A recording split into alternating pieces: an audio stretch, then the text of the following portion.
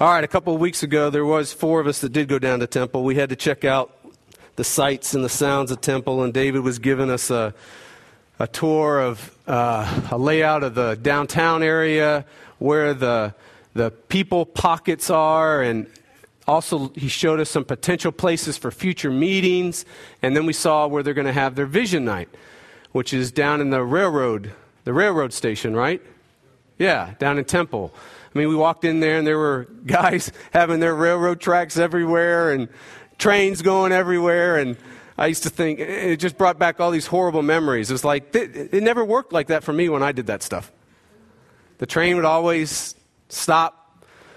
The track would short somewhere else, but it was great to see. But on our way down, the 4 of us, you know how you get in conversations and things start rolling, and pretty soon you've solved every world problem there is?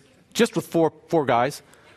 Well, first we heard a report from Steve Martin on Haiti, and we heard about what God had done down there while he was down there with this group, and we heard about, well, what's the restructuring look like? How's the church responding? And we got into hearing what God had done, and we heard the restructuring, and the next thing we know, we've solved how to solve Haiti's problems and the church's problems in Haiti. And then I think we even started moving towards the political issues in the United States, and I think we tackled the economy and healthcare, and we might have even moved to Iran and Israel. I don't know. We were on a roll. We were solving the world's problems. Now, coming back, though, it was a little different story. Our conversation slowed down a little bit. It slowed down because someone, and this person will remain nameless, said, "Jeff, why do you think we're so inflexible?" And by that, this person meant personally. Why are we so inflexible personally, on a personal level and on a church level? On a personal level, issues like, why are we so controlling and agenda-driven and perfectionistic? Why do we always have to be right? Why are we so anxious and so fearful? Why do we get so blindingly self-righteous so many times and feel so superior and so condescending towards others? And then we move to the church level, stuff like this. Why does our trellis structures and programs rise to the level of being sacred and push out the real mission of the church? Gospel growth in people. Why does that happen so easily? Why does this happen too? Why do our personal preferences and our desires rise to the status of sola scriptura and actually exceed and go beyond the greatest law of all, which is to love others? Why does this happen? Why do we seem to, as a church-wide, not just as churches, church-wide, why does it seem that biblical community is so hard to get? The kind of community we easily get is the kind where we surround people that are like us. We surround ourselves with people that agree with us. We surround ourselves with people that complain like us. Right? Why is that?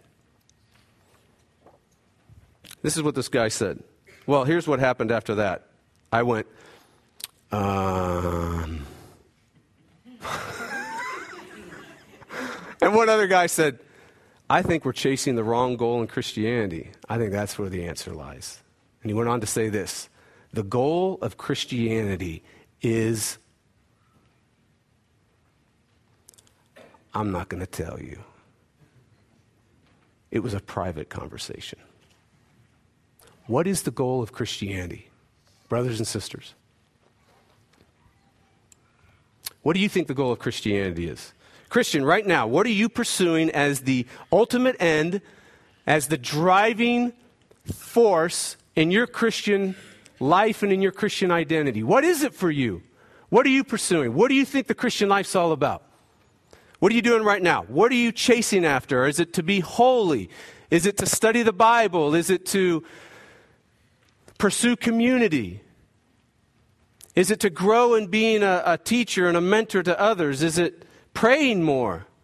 What's your agenda? What are you after in the Christian life? Do you want obedient children? Do you want more discipline? Do you want to stop that sin? What's the agenda? What are you after? What's the goal in the Christian life? Those of you who are not Christians, I have two thoughts for you. This is the first one. What do you think the goal of Christianity is? Just take a stab at it. I mean, I want you to think like you're at the zoo and you're looking at the Christian animal. What are your first impressions? What do you see the Christian running after? What do you perceive the goal of Christianity to be? And then here's the second thing I want to say to you. Our passage this morning is going to tell you and show you that the goal of Christianity is far, far, far better than you ever believed. Please stand for the hearing of God's word.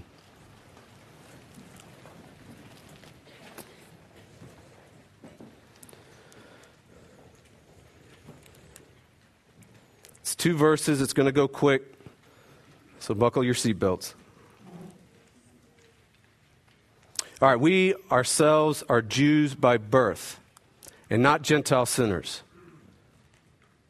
Yet we know that a person is not justified by works of the law, but through faith in Jesus Christ. So we also have believed in Christ Jesus, in order to be justified by faith in Christ and not by works of the law. Because by works of the law, no one will be justified. The word of the Lord. Thanks be to God. Please be seated.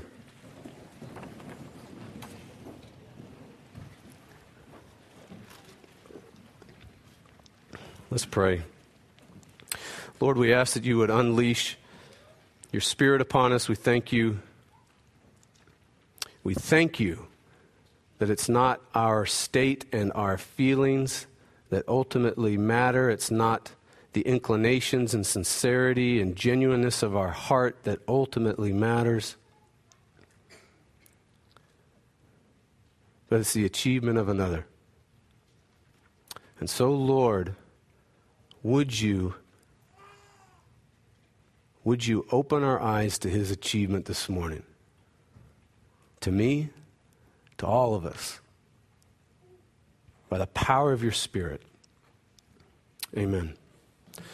All right, we went off-road a little bit with Peter, didn't we? We took a 2-week off-road excursion with Peter. And the reason why we did is we had to do this because Peter in Galatians found himself in the middle of a big mess. Verses 11 through 14, Peter's in a huge mess, a mess of racism, a mess of religious and racial superiority, self-righteousness. And to top it all off, he gets in an apostolic brawl with Paul over what real Christianity is all about. Real Christianity and this revised form were now competing in the churches in Galatia and at Antioch. The Gentile mission is on the line. No small thing. We needed to see, though, because we saw this big mess that Peter was in, we needed to get another side of Peter. We had to take another look at Peter. We had to see another side of Peter. For some of us, this might be your first look at Peter, and you're like, gosh, is that what Christianity is all about? And at this point, you say, no. You follow Paul at this point. But there's another side to Peter, and that's why we took that excursion, the side of the work of grace in his life. And so what we did is we looked at 2 genuine encounters of grace salvation that Peter had. The first one he had, we found in Luke 5. Then we went to John 21, and we saw the last recorded one he had. And we needed to see that. And one of the things we learned from this off-road excursion with Peter, and I haven't yet highlighted yet, is this. Christians are a mixed bag of grace and grime. If Paul was to describe it, he'd say, listen, Christians are justified sinners. Christians are a mixed bag of deep, deep flaws, real deep sin, and unbelievable grace at the same time. So we're this weird kind of people, Christians are. The capacity for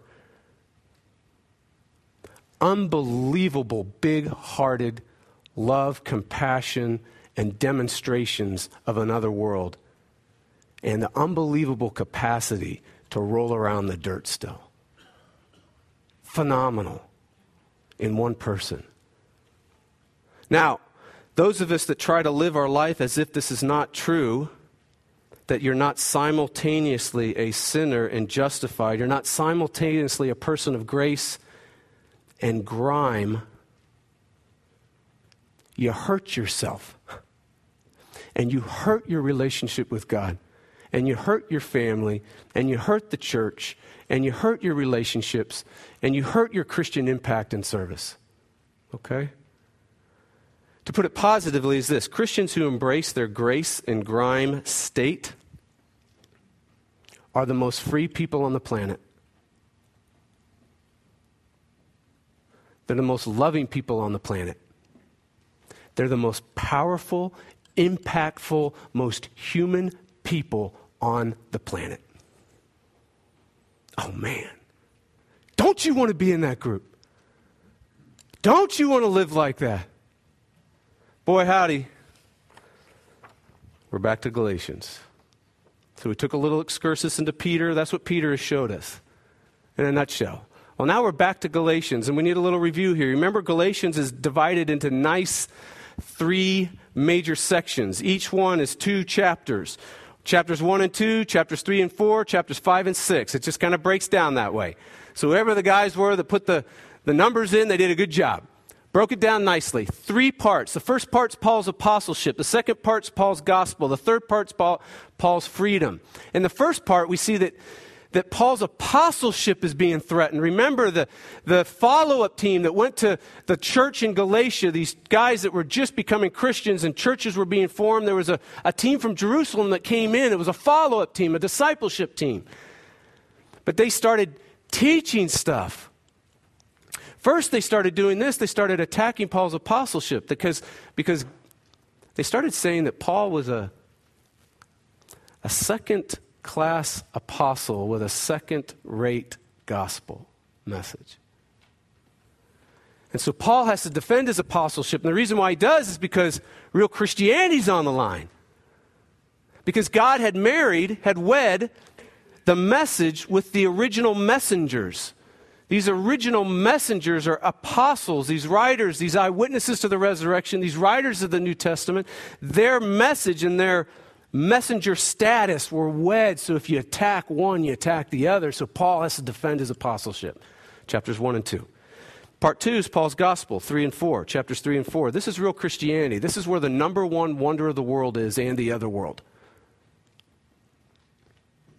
This is the stuff that Peter says angels are hanging over the battlements of heaven, staring in wonder and awe. Gabriel, did you see that? The stuff in chapters 3 and 4, the angels can't comprehend.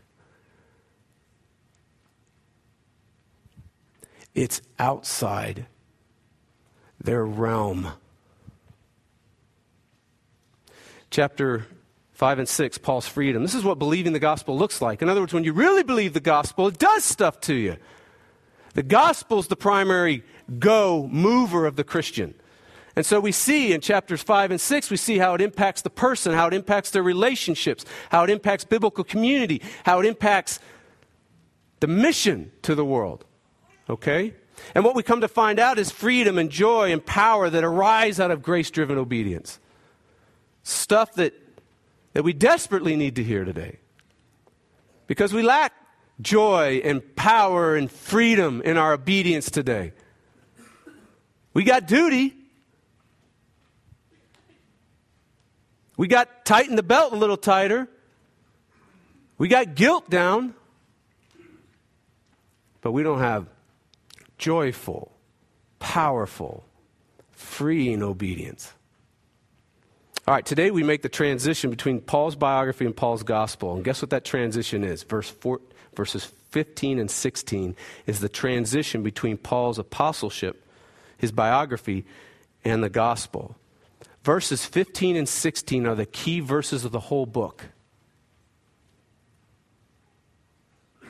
The whole book of Galatians is writ small in 2 verses, 15 and 16. In other words, Paul has packed the whole cosmos in 2 verses.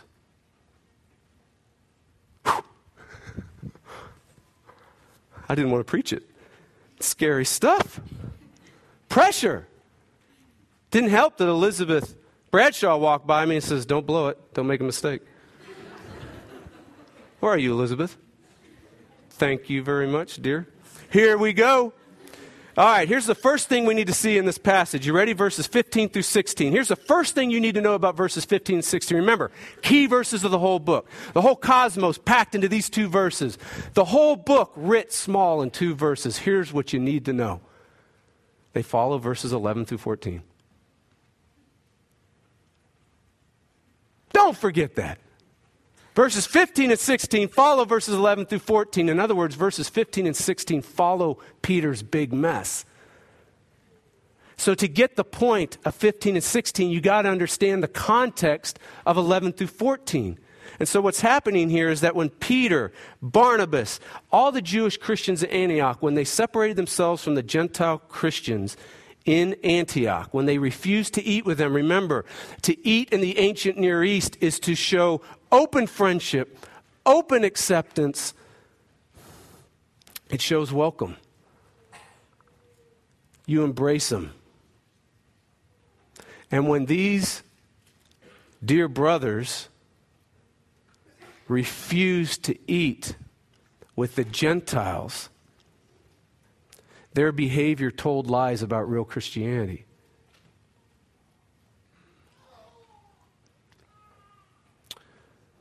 That's why Paul says in verse 14, when I saw that their conduct was not in step with the truth of the gospel, do you get that?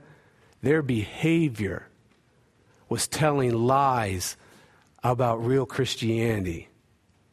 That's why he writes 15 and 16, which is the heart of real Christianity. Their behavior was attacking what he's talking about in 15 and 16. In other words, Paul was saying something like this. Peter and company, if real Christianity is everyone is saved by grace alone, why are you acting superior in your race and your religion and your spiritual performance as if you're saved by your race and your religion and your spiritual performance? Paul is saying, brothers, salvation's not by achievement. It's by grace. So Paul's making it very clear here, isn't he? I mean, when you put the 2 together, verses 11 through 14, 15, 16, he's making it very clear. How you treat people ultimately comes down to how well you're believing the gospel. Do you see that? How well we treat people ultimately comes down to how well we're believing the gospel. How is the gospel gripping us? How is it growing in its application to our heart? How's it doing in the deeper levels of our life? As it does so, it produces incredible fruit. As if it doesn't, we still demonstrate more dirt and grime than grace in our life. So how do you know that? I mean, that's the question right off the bat when we look at 15, 16. How do you know whether you're really believing a grace salvation or not? How do you know that you're not out of step, as Paul would say, with the gospel, in our behavior, in our actions, in our communication, in the real life? How do you know that? Here's some things I thought about. Well, when you criticize, gossip, and slander others, you're not really believing in grace salvation. You're believing in achievement salvation for yourself and for others. Here's another one. When you can't forgive, when you burn with bitterness, when you fantasize about getting even, when you return evil for evil, insult for insult, you're not really believing the gospel. You're believing an achievement salvation. Here's another one. When you separate yourself from others, when we look down on others, when we judge them, criticize them, when we get angry at others because they have different views of things and different standards of things that don't rise to the level of sola scriptura. What are those things? Well, we all know what they commonly are in the church today, and each church has its own little prized standards and views. And when we elevate those things to sola scriptura, and then we look down on those that don't have those views. I mean, what are some of the hot ones? Come on. What are some of the hot ones? Well, I'll say them if you won't. Music, bingo. Worship music, big one. What else? What? Politics. Very good. How about how you educate your children? Right? How about standards of modesty? How about keeping the Sabbath? How about use of alcohol or tobacco? How about parenting? I remember, oh man.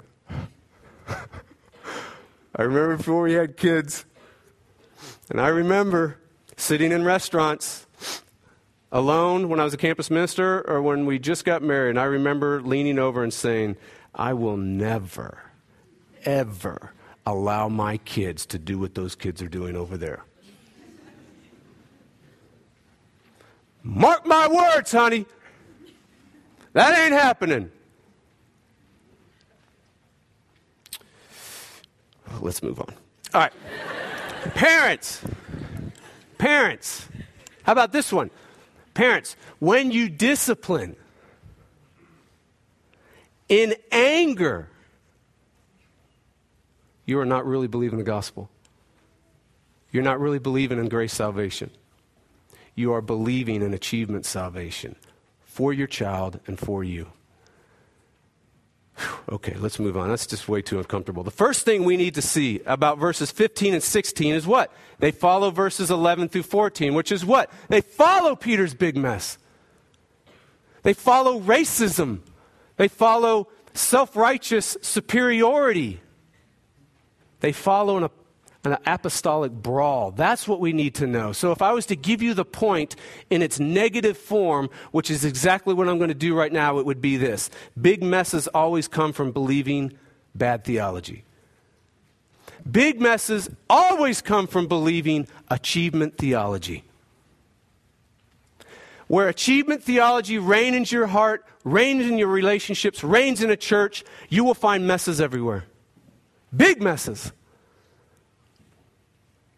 Now, let's state it positively, shall we? Let's see the point in verses 15 and 16 in their positive form. Let's go back to the car ride back from Temple. I'm going to tell you who answered. His name was Shane or Newsom. Of course. Gosh. It's so humbling when the guys that you train go way beyond you. But it's also exciting. Shaner answered the question why we're so inflexible. This is what he said, quote, the goal of Christianity is not to get fixed, but faith. Ooh, I like it. I said, Bud, that's my sermon on Sunday.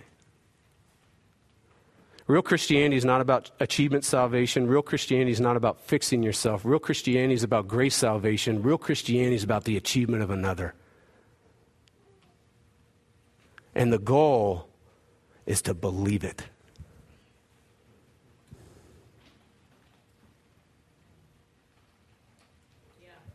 Yeah, amen. Here's the point. Faith in another's achievement is the goal of Christianity. I mean, look at verse 16. Yet we know that a person is not justified by works of the law, but what? Through faith in Jesus Christ. Number one. So we also have, number two, believed in Christ Jesus in order to be justified. He can't get enough of it by faith in Jesus Christ and not by works of the law, because by works of the law no one will be justified. In one verse, Paul uses faith in Christ 3 times. 3 times. And just in case we miss it, drop down to verse 20. You ready? Look at verse 20. And the life I now live in the flesh. Now you get the impression that he's getting about the goal of things, isn't he? The life I now live in the flesh. Paul is giving you what the goal in his life is. He's giving you what the goal of the Christian life is. The life I now live in the flesh, I live what? By faith in the Son of God, who loved me and gave himself for me. Do you see in verse 16 the achievement salvation contrast with grace salvation going on?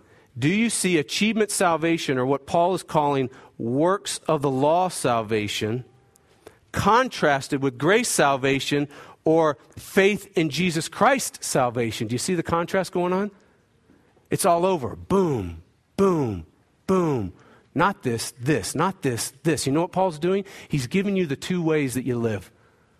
He's given you, before all the cosmos, before all the world, here are the only two ways you can live. It ultimately boils down to these two ways to live. You either live by building your life around achievement, salvation, works of the law, or build your life around grace, salvation, faith in Jesus Christ.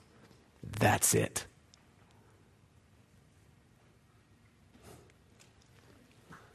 One way is salvation, one way is freedom, one way is power, one way produces love, one way is the way of the Holy Spirit, so there's lots of fruit in it. The other way is not salvation, but self-absorption. Not freedom, but fear-driven, guilt-driven, slave-driven.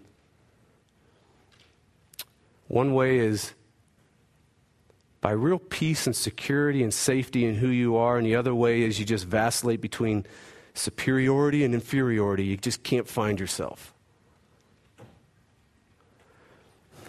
One way you love others, you're full of compassion, you give grace because you've been given grace, you forgive because you've been forgiven, you accept because you're accepted, and the other way you just mistreat people. Because their achievement stinks.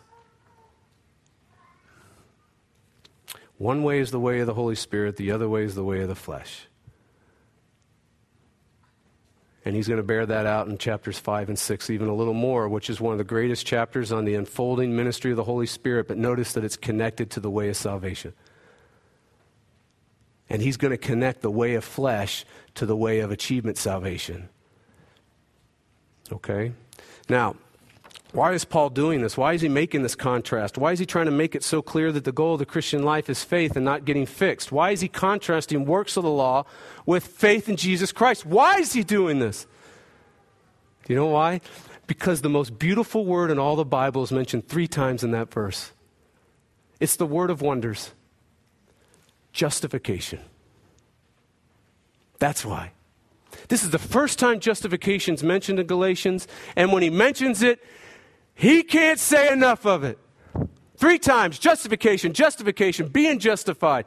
Paul literally, you could see him writing this. I mean, you can just see him.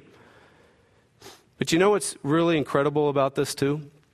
What's incredible about verse 16 is whether you are consciously aware of it or not, Paul assumes you care about justification. Isn't that incredible?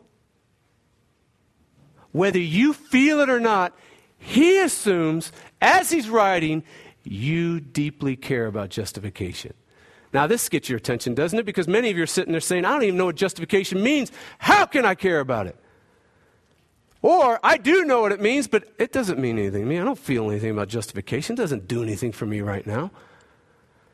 And Paul is saying, oh, you care about it. Now, a lot of us in this room possess some level of understanding justification. So we're doing things like this. You're thinking about me in this way. You're thinking about Texas way. Of course I care about justification. I'm a Christian. It's how I became a Christian. It's how we became Christians through that powerful word justification, right? Now, I want you to realize here, please, before you move on, please realize that Paul is doing something very interesting here. He's pushing justification on Christians, not on unbelievers. He is pushing justification on Peter, Barnabas, and the Jewish Christians and the Galatian churches that he's writing to. He's not pushing justification on those that are outside the church that don't care a lick about what's going on inside of the church. He's pushing justification on Christians. Paul assumes that Christians care about justification because justification is what makes a Christian go. And he just proved it. He's saying, whether you get what I'm saying or not will determine whether you're a big mess and mistreat others, or whether you have a big heart and you love others. Others of you thinking, I I can't spell justification.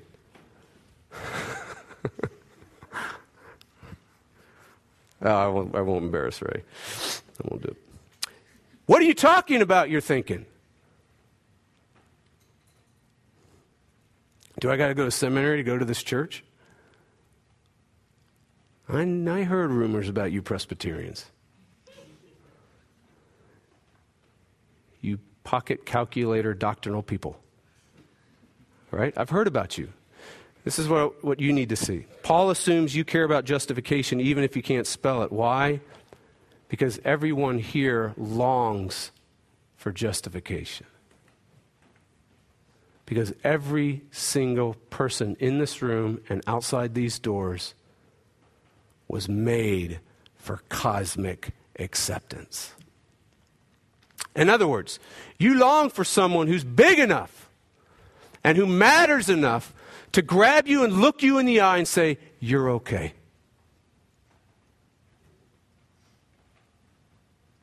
You're safe. You are more loved beyond your wildest dreams.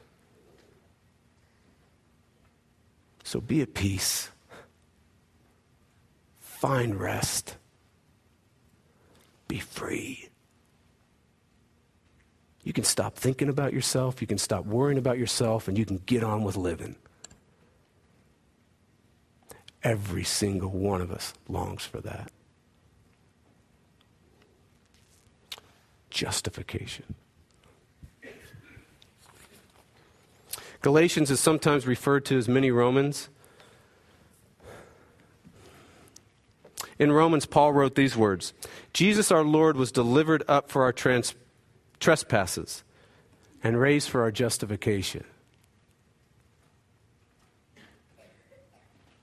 I wonder what it was like, don't you? Do you wonder what it was like? Have you ever wondered? I did this last night. I wonder what it was like when Jesus first opened his eyes in the tomb. I wonder what it was like when his feet first hit the ground. I wonder what it was like when that stone rolled away. I wonder what it was like when he walked out with the tomb empty forever. I wonder.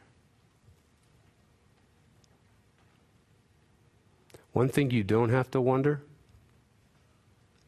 what you don't have to wonder is what he achieved. When those eyes clicked open for the first time, he achieved a flawless righteousness. When those feet hit the ground for the first time, he achieved a perfect righteousness. When that stone rolled away, he achieved the righteousness of God. He achieved what Adam couldn't achieve. He achieved what the most religious people on the face of the earth called the Jews couldn't achieve. That's the meaning of verse 15 and 16. When he starts off and says, we ourselves are Jews by birth, but we know this. We know we can't achieve it. And then drop down to the end of verse 16, the last phrase in verse 16. It says, by the works of the law, no one will be justified. The literal translation goes like this. Literally, out of the resources of the law. In other words, out of the resources of your achievement. No human flesh will be accepted as righteous before God. There is no cosmic acceptance. Period. By achievement. By works of the law. No human being on the face of the planet can achieve a flawless, perfect righteousness. But Jesus did. His death was a righteous death. You know what that means? His death was a righteous death, number one, because God commanded him to die. He obeyed. Righteousness, positively obeying God. But it was also a righteous death because the law has penal, punishing requirements when you disobey it. It was a righteous death because he took the death debt on himself, fulfilling righteousness. His death was not only righteous, but his life was righteous. How was his life righteous? Because he obeyed loyally, perfectly to the end. He loved God with all his heart, mind, soul, and strength. He loved his neighbor as himself. 24 hours a day, 7 days a week. He never didn't. Flawless righteousness, perfect obedience, spotless law keeping. So in Jesus we have the punitive requirements of righteousness met. In Jesus we have the positive requirements of righteousness met. Righteousness. Jesus. And so the question comes, it just begs, how do you know that his life and his death was righteous and that it took for you? How do you know that Jesus achieved what no other human being could achieve? A perfect, flawless righteousness. How do you know? What's your hope? What can enable you to look at yourself in the mirror in the morning and walk out with confidence?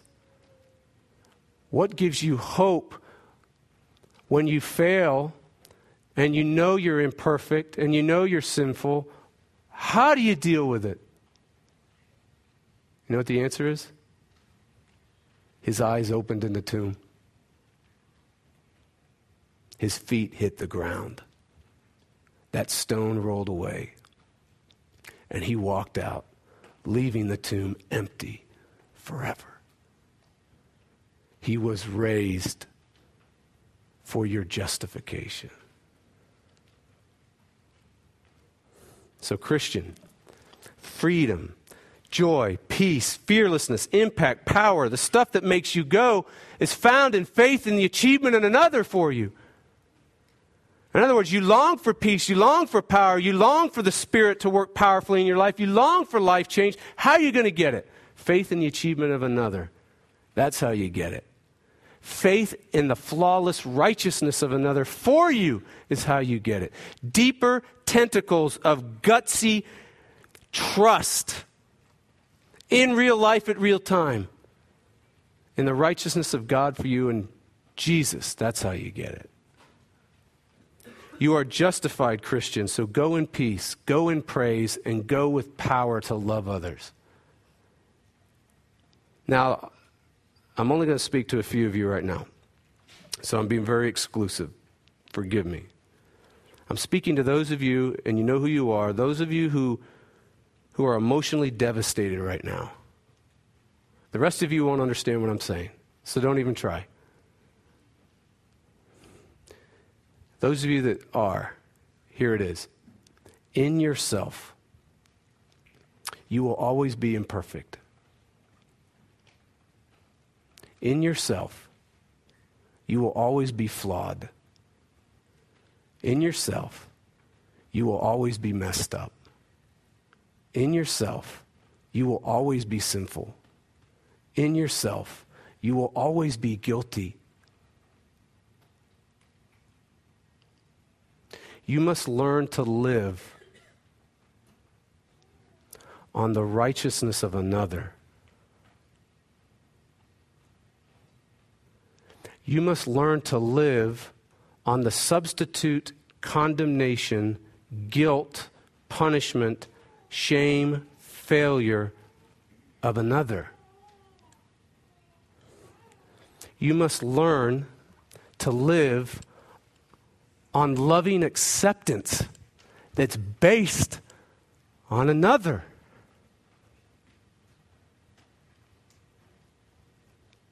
Only then will you be able to rise from the ashes of trying to fix yourself.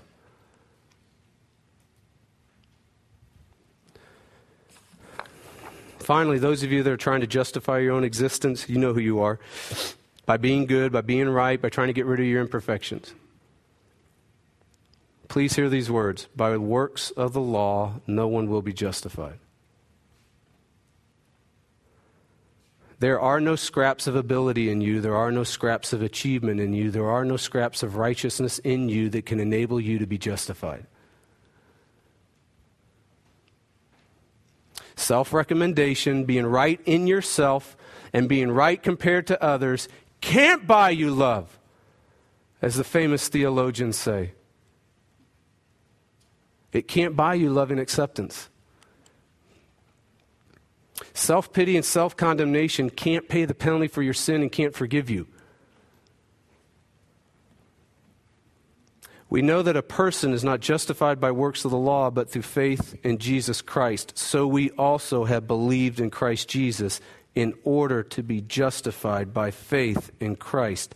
Put your trust in the achievement, the righteousness of another. The goal of Christianity. What is it? Faith in the achievement of another, not fixing yourself. Amen.